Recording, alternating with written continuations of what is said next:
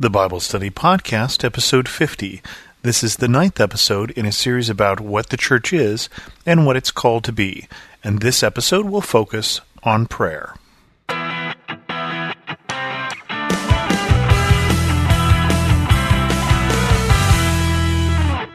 Welcome to the Bible Study Podcast. I'm your host, Chris Christensen. One of the oldest and most consistent themes that runs through the Bible, Old Testament and New, is a call for God's people to pray. Whether it be the verses in 2 Chronicles chapter 7 at the dedication of the temple, "If my people who are called by my name will humble themselves and pray, and seek my face and turn from their wicked ways, then will I hear from heaven and will forgive their sin and will heal their land." Or whether it be verses from the New Testament, where we constantly see Jesus spending time in prayer, and we see the disciples asking how to pray and receiving from Jesus what we know as the Lord's Prayer, is a theme that is both talked about as well as demonstrated by Jesus and by the disciples as well as by the Old Testament people of God. And when we talk about prayer, clearly Jesus' intention as he gives instructions before he gives the Lord's Prayer is authentic prayer. It's not showy prayer. It's not prayer for public spectacle or prayer whose intent is to make others think that we are more holy than we are. And so Jesus in Matthew 6 gives these instructions. "And when you pray, do not be like the hypocrites, for they love to pray standing in the synagogues and on the street corners to be seen by men. I tell you the truth, they have received their reward in full. But when you pray, go into your room, close the door, and pray to your Father who is unseen. Then your Father who sees what is done in secret will reward you. And when you pray, do not keep on babbling like pagans, for they think they will be heard because of their many words. Do not be like them, for your Father knows what you need before you ask him." It's not that there's anything wrong with public prayer, but there's obviously a temptation in public prayer to pray to the other people in the room, or to pray for the benefit of those who are listening. I've heard people do that in the way of a sermon, where basically they're preaching a sermon to the other people in the room through their prayers, or to do it to impress people.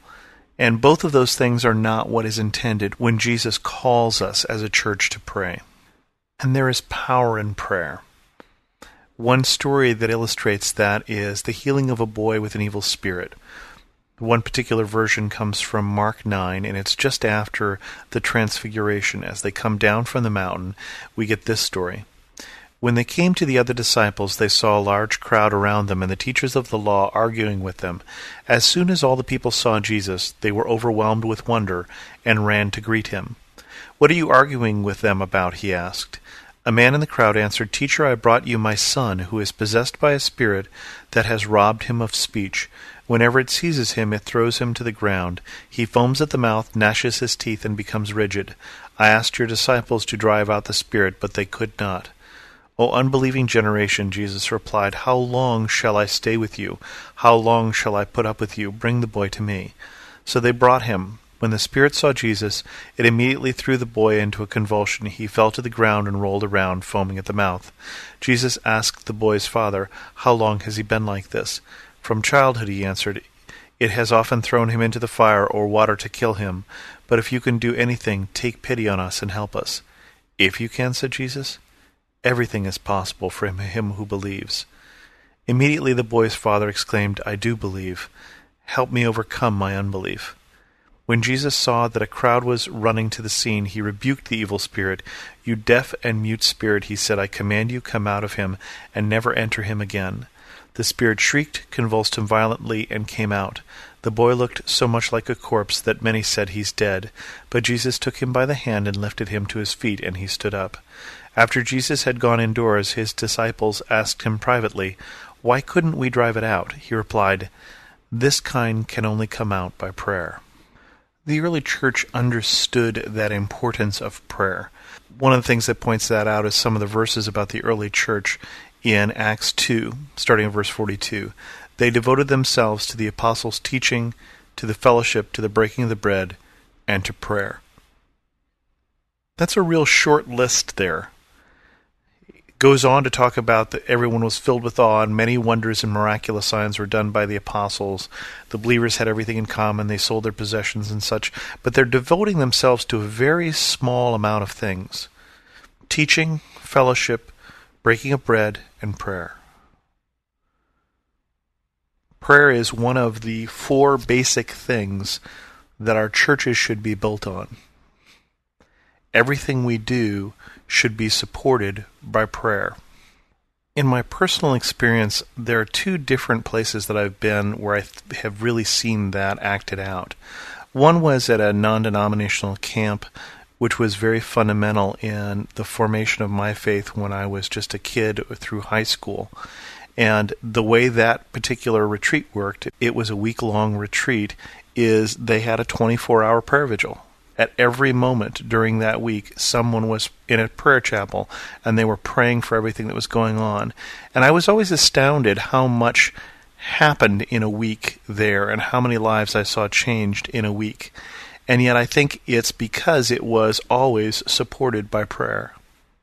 Similarly, the college group that I was in, there were some years that I was there that the group really thrived. And coincidentally, there was a 4-year period where there were a group of people, mostly guys from the class right behind me, who devoted themselves every day, every weekday at 4 p.m., they would gather in the chaplain's office and they would pray. And so 5 days a week, they were in prayer for the group. And during that time period, I think the group was very strong. And I think after that time period, after that group graduated, there were a number of major problems that the group went through, including a breakup of leadership over a major issue. And I attribute that to the underpinning of prayer. The early church had a problem at one point where they had disagreements about how food was distributed, because they had put everything in common, and they decided that it didn't make sense for the apostles to spend their time dealing with these sort of issues, because they should be devoting themselves, as it says in Acts, in chapter 6, to prayer. And it goes like this. In those days, when the number of disciples were increasing, the Grecian Jews among them complained against the Hebraic Jews because their widows were being overlooked in the daily distribution of food.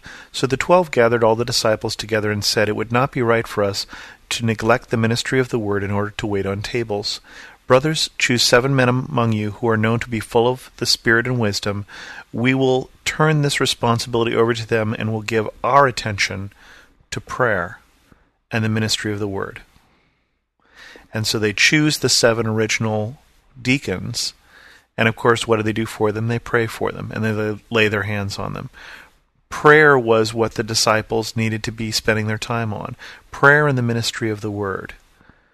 Prayer is this underlying, supporting, guiding, strengthening, fundamental part of the churches and the individuals that make up the church relationship with God. In Romans 12, Paul manages to summarize in about 12 verses the total calling of the Christian life. Check out verses 9 through 21 if you're interested.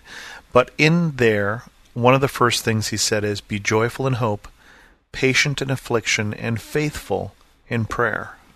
In an earlier Bible study podcast, when we talked about the armor of God, I pointed out verse 18 of Ephesians 6, which, after talking about the armor of God, says, "And pray in the Spirit on all occasions, with all kinds of prayers and requests. With this in mind, be alert and always keep on praying for all the saints." Philippians 4, which is another set of verses which tries to summarize the Christian life.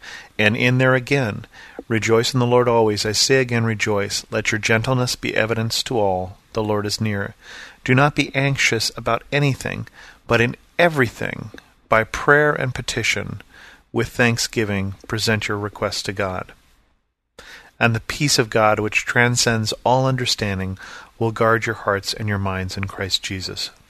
And finally, this is what James has to say about prayer in James 5. "Is any one of you in trouble? He should pray. Is anyone happy? Let him sing songs of praise. Is any one of you sick? He should call the elders of the church to pray over him and anoint him with oil in the name of the Lord. and the prayer offered in faith will make the sick person well, and the Lord will raise him up. If he has sinned, he will be forgiven. Then confess your sins to each other and pray for each other so that you may be healed. The prayer of a righteous man is powerful and effective. Elijah was a man like this. He prayed earnestly that it would not rain, and it did not rain in the land for 3.5 years. And he prayed, and the heavens gave rain, and the earth produced its crops. This is, so far, a 9-part series on what the church is and what the church should be.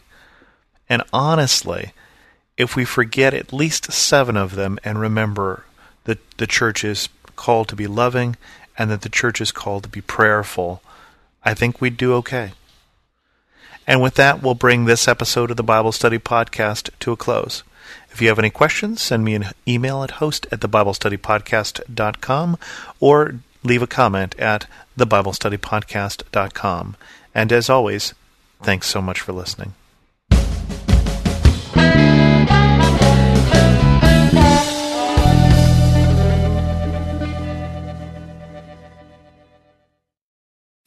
The best and the brightest served up daily by the sharpest minds in content delivery, pod show, and limelight.